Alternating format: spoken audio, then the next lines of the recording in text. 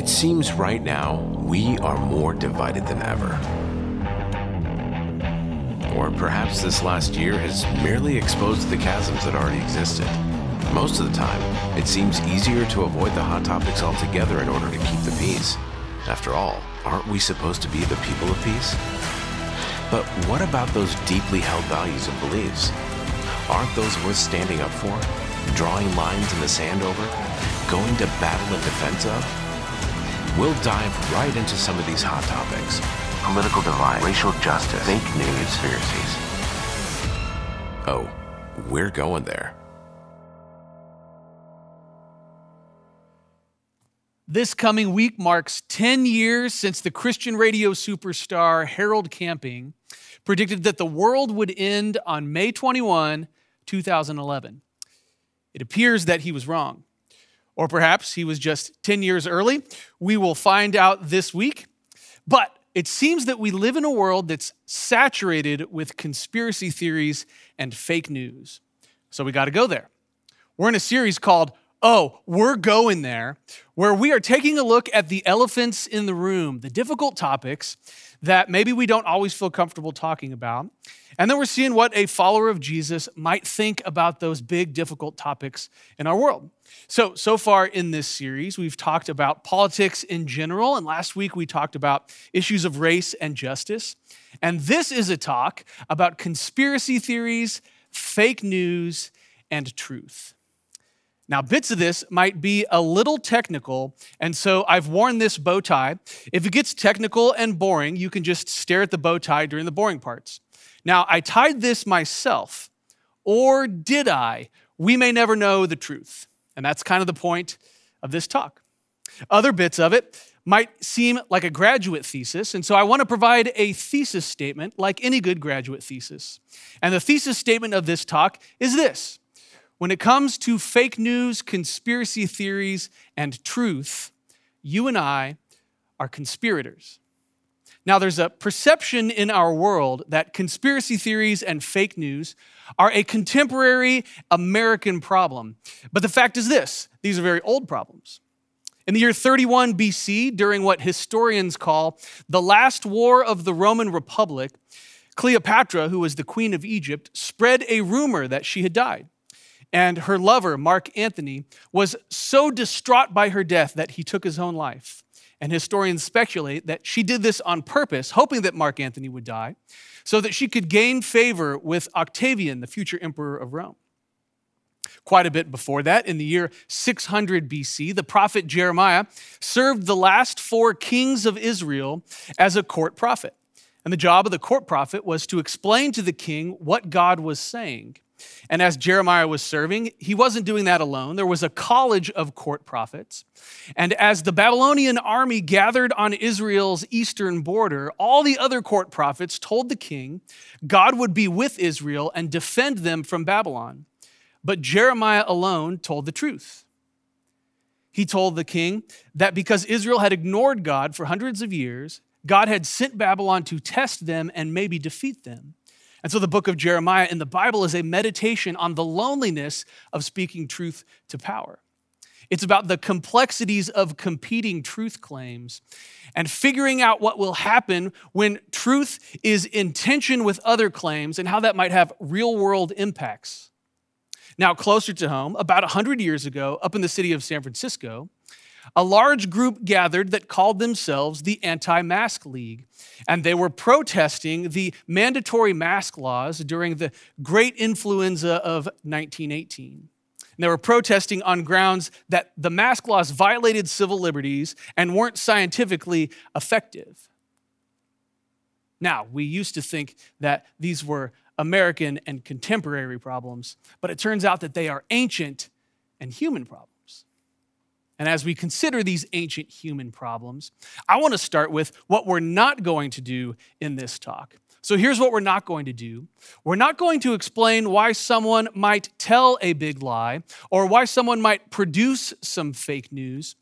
That's pretty clear, actually. That's pretty straightforward. Someone might tell a lie, and almost always the reason that they might do that is a power grab.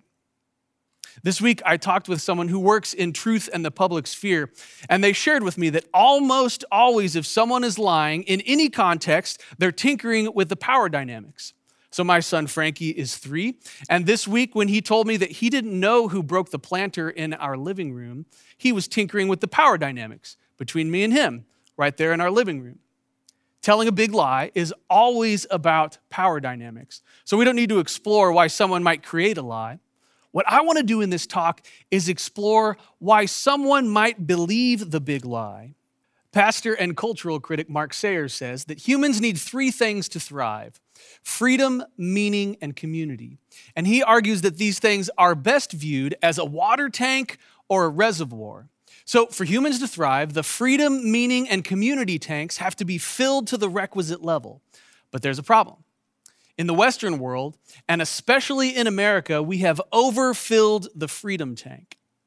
Now, freedom's a very good thing, and in lots of the world, they need more in their freedom tank. It could be because of oppressive government tactics or stifling religiosity. Lots of people need more freedom. But in our world, we have an excess of freedom, an excess of choice, and sometimes that is paralyzing. Sometimes we're paralyzed about what to eat or what to watch. Or if you put me in a bookstore and said, Matt, buy only one book in this world of book choices, I may not make it out of there alive. And it's because we are paralyzed by having too many choices. And this becomes worse with a major life decision. Where do we go to college? Who do we marry? Where do we work? Where do we live in the world? We have overfilled the freedom tank. We've maximized our personal freedom, and we've done so at the expense of community and especially meaning. And I'm an example. Probably you are too. In 2005, I moved to California from Missouri to chase my dreams and exercise my personal freedoms. That kind of mobility over geographical distance, that's a form of freedom. But when I did so, I left my family and my lifelong friends, and I reduced my community and therefore a lot of my meaning. And it was hard to rebuild that community.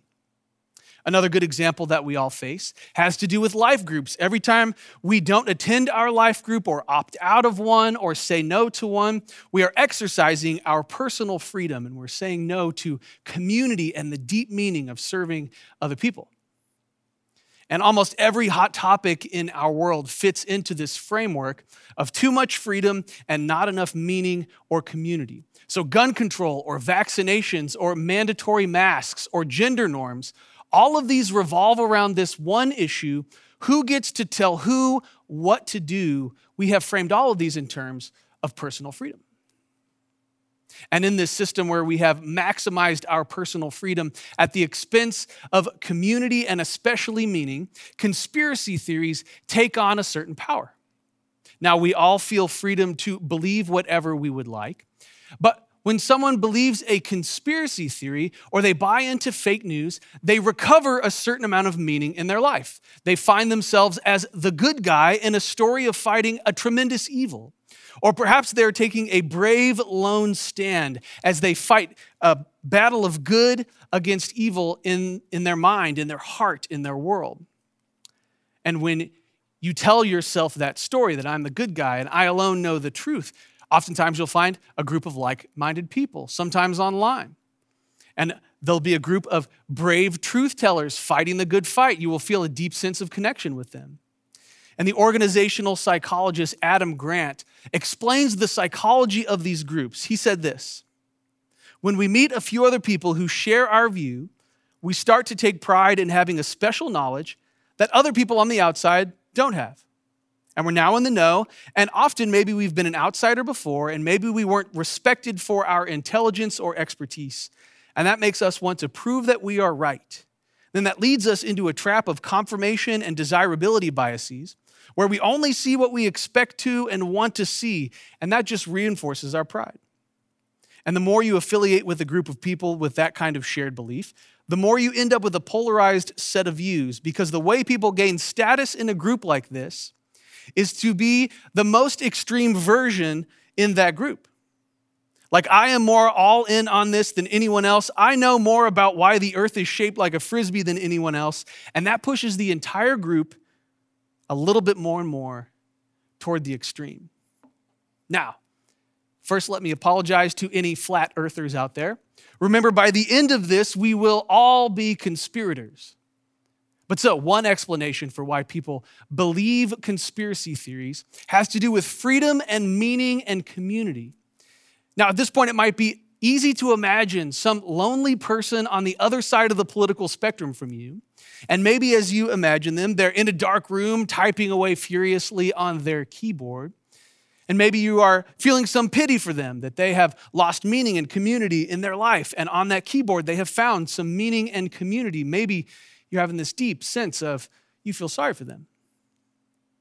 But the truth is, and the takeaway from reason number one is this: we have all believed the fake news, that this system of maximizing personal freedom at the expense of community and meaning is sufficient enough for our thriving and our happiness.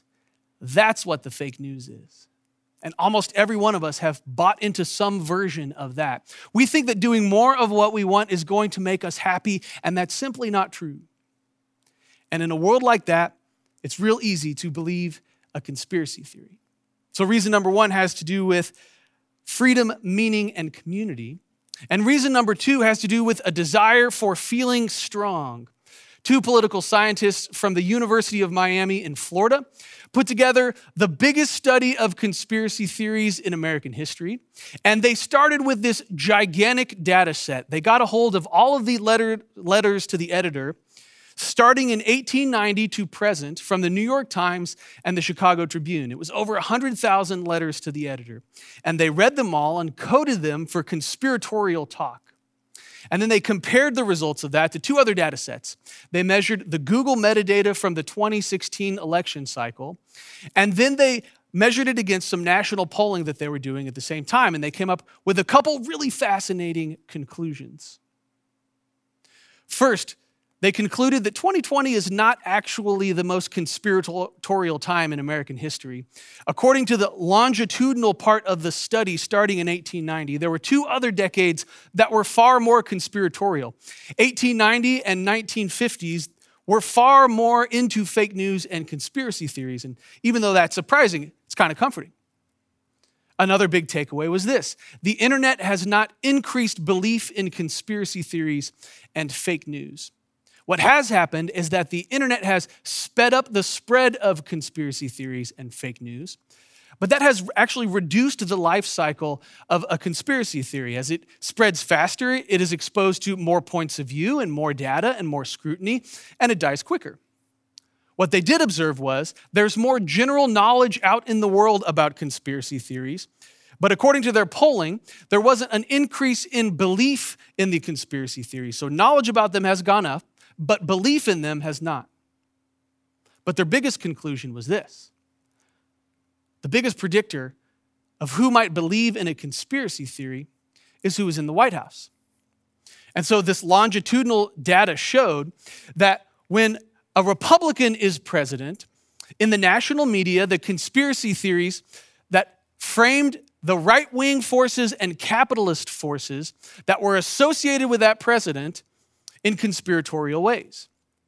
But conversely, when a Democrat was president, the conspiracy theories out in the media featured left-wing forces and communists as the bad guys. And so it becomes real interesting. When the person opposite from your political view is in the White House, you have an increased chance of believing fake news or conspiracy theories. Quite profoundly, the polling data showed that Democrats believed that George Bush had something to do with 9/11 at about the same rate that Republicans believed that Barack Obama was not American.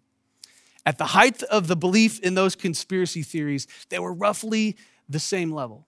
So this data shows us that we are more likely to believe in a conspiracy theory if we have a sense of losing control. And this reminded me of an advertisement featuring Steph Curry that I saw at a gas station by my house. And first of all, let me say, Steph Curry, if you're watching, on behalf of all 9 Bay Area counties, we are so proud of you. Congratulations on your stellar season this year. But I have to say, if I may, real humbly, I disagree with your Muscle Milk ad. It said this: strong feels good, Now, that might be true, but it implies the converse. Weak feels bad, and that might be true as well. But where I disagree with this is the idea that weak should feel bad. That's maybe not always the case, as we'll see. But for humans, when we feel weak, when we feel a loss of control, it starts to drive us a little crazy. The research shows that the biggest predictor of believing in a conspiracy theory is a sense of loss. These researchers called this the loser effect, and they said in a tongue-in-cheek sort of way that conspiracy theories are for losers. What they meant was someone who's genuinely feeling a real loss, a deep sense of grief. And when you're feeling a real sense of pain in your life, well, it's real comforting to have a comforting lie. It's a real human thing to be in pain. And it's a real human thing to reach out for the nearest bit of comfort. Now, if you're tracking, it could be that a criticism of this talk is brewing in your heart or in your mind. You might be saying, well, sure, when I'm in pain, I believed some comforting lies, but I can imagine other people who believed bigger lies with more and worse real-world impacts. That might be true. And maybe you're saying, shouldn't we be finding those people and exposing them to the facts and maybe publicly shaming them? Well, that happens a lot in our world. But it's real interesting. Adam Grant, in his phenomenal book, Think Again, details what happens when you shower someone with facts that disagree with their deeply held beliefs. First, they feel like you are trying to snatch the comfort away from them. And then they double down on their comforting lie to protect that comfort. And Adam Grant called this the backfire effect. If you aggressively rain down facts on someone as a strategy for changing their mind, it turns out that they end up holding their original position even more fiercely. But according to Adam Grant, the research does show what will change someone's mind is empathy. The right combination of empathy and respect will change someone's mind. So if you're listening to this talk, maybe a false truth that you are believing, maybe a conspiracy theory you are believing is that I could rain down facts on someone and change their mind. The truth is this, maybe the painful truth is this: you will never change someone's mind if you can't connect with their pain. And it's a real human thing to be in pain. And when we're in a deep kind of real human pain, that comforting lie starts to look pretty good. And the truth is, when properly motivated, any one of us could believe a big lie. And into this world, where any human properly motivated could believe a big lie, stepped Jesus Christ, who claimed to be the truth. And he knew this about us, that we were willing to be deceived in exchange for comfort. And in Matthew 24, he said this. Jesus answered, "Watch out that no one deceives you, for many will come in my name claiming that they are the Messiah, and they will deceive many. And you will hear of wars and rumors of wars, but see to it that you are not alarmed. Such things must happen, but it is not yet the end." What's happening in this passage? There's a war or maybe fake news about the war.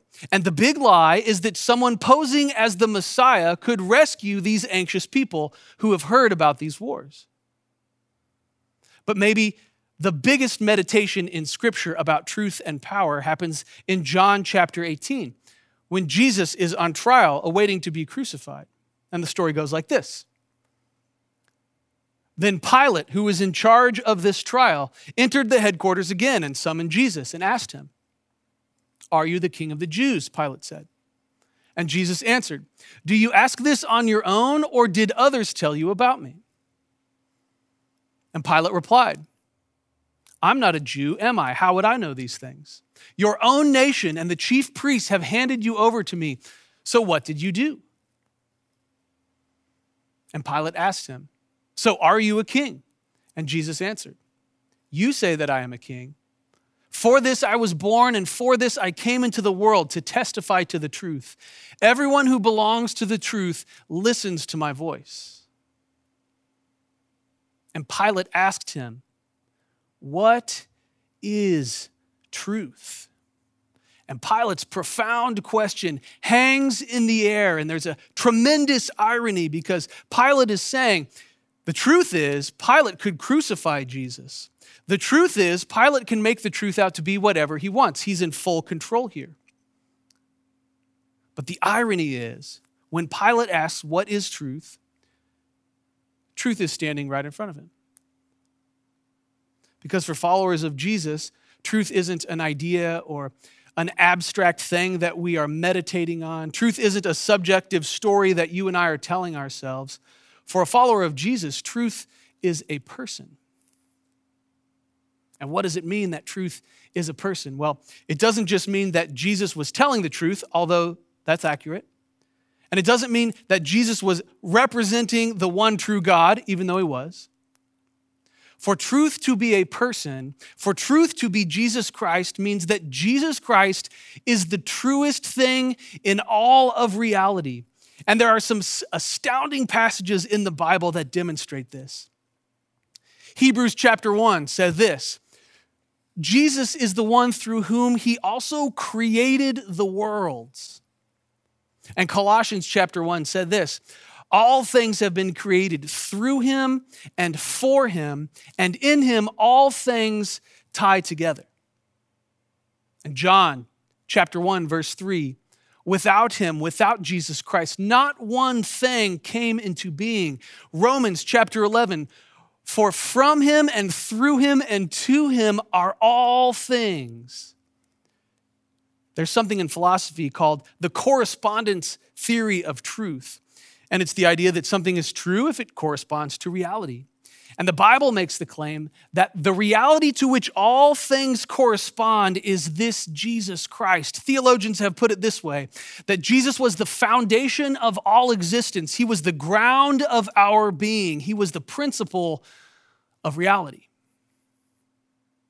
And so believing a lie about ourselves means that we are working against the grain of the universe. But to believe the truth about ourselves, to tell the truth about ourselves, that means we're moving with the grain of the universe. But the truth about you and the truth about me is we're afraid to tell the truth. We're afraid to give up the control that the big lie affords us. When we're living in the lie, we feel like we're in control a little bit, but we can't control the truth. And we're afraid to be in pain. It turns out that the truth hurts, and we get a little bit of comfort from our preferred lie. But there is a reality about humans. We're often very much afraid. And then on the other hand, the Bible makes this astounding claim again and again. There's a profound and great refrain in the Bible encouraging us to not be afraid. The Bible says 365 times, do not be afraid. One for each day, if you were counting. And this Jesus, who is the cosmic Christ, that's what scholars call this bit of scripture that says the universe was made through Jesus, that Jesus holds it all together. They say this is demonstrating the cosmic Christ. And this Jesus has given us reason to not be afraid. And it is this cosmic Christ. He knows you. And he knows me. And this cosmic Christ loves you. And he loves me. And when we put our lives into the hands of this cosmic Christ and we let him carry our life, well, weak doesn't feel so bad. And so Jesus, this cosmic Christ, makes this claim again and again that it turns out that telling the truth is the pathway to being alive. Telling the truth is the pathway to human flourishing. No one who ever lived a lie ever felt alive in the end. Living in the lie never results in feeling alive. So this Jesus promises again and again, telling the truth leads us to life. that the freedom and the joy, that the life that we gain from telling the truth about ourselves in the end will be worth it. But here at the conclusion of this talk, there's a problem. Jeremiah knew it well. He said this, Jeremiah 17:9. The human heart is devious above all else. It is sick. Who can understand it? And this means that you and I cannot look into our own hearts. We cannot search our own hearts. Looking into our own hearts to see the contents, whether it's truth or lies, is something that you and I cannot do. So what do? Well, we ask this cosmic Christ to search our hearts. And the Bible gives us a powerful prayer to do that. The psalmist wrote this, Psalm 139. Search me, God, know my heart. Test me and know my anxious thoughts. See if there is any offensive way in me and lead me on the way everlasting. This is what you and I can ask Jesus to do. In fact, this week I want to ask you to do this every day. And here at the end, maybe you have hated this series so far. Ask the cosmic Christ to search your heart about each of these issues. But maybe you have loved this series so far. Ask the cosmic Christ to search your heart over every one of these issues. Because the way that we live a lifelong, thriving and flourishing friendship with Jesus is to ask him time and again to search our hearts. And it turns out that in the end, that's how we conspiracy-proof ourselves. Amen.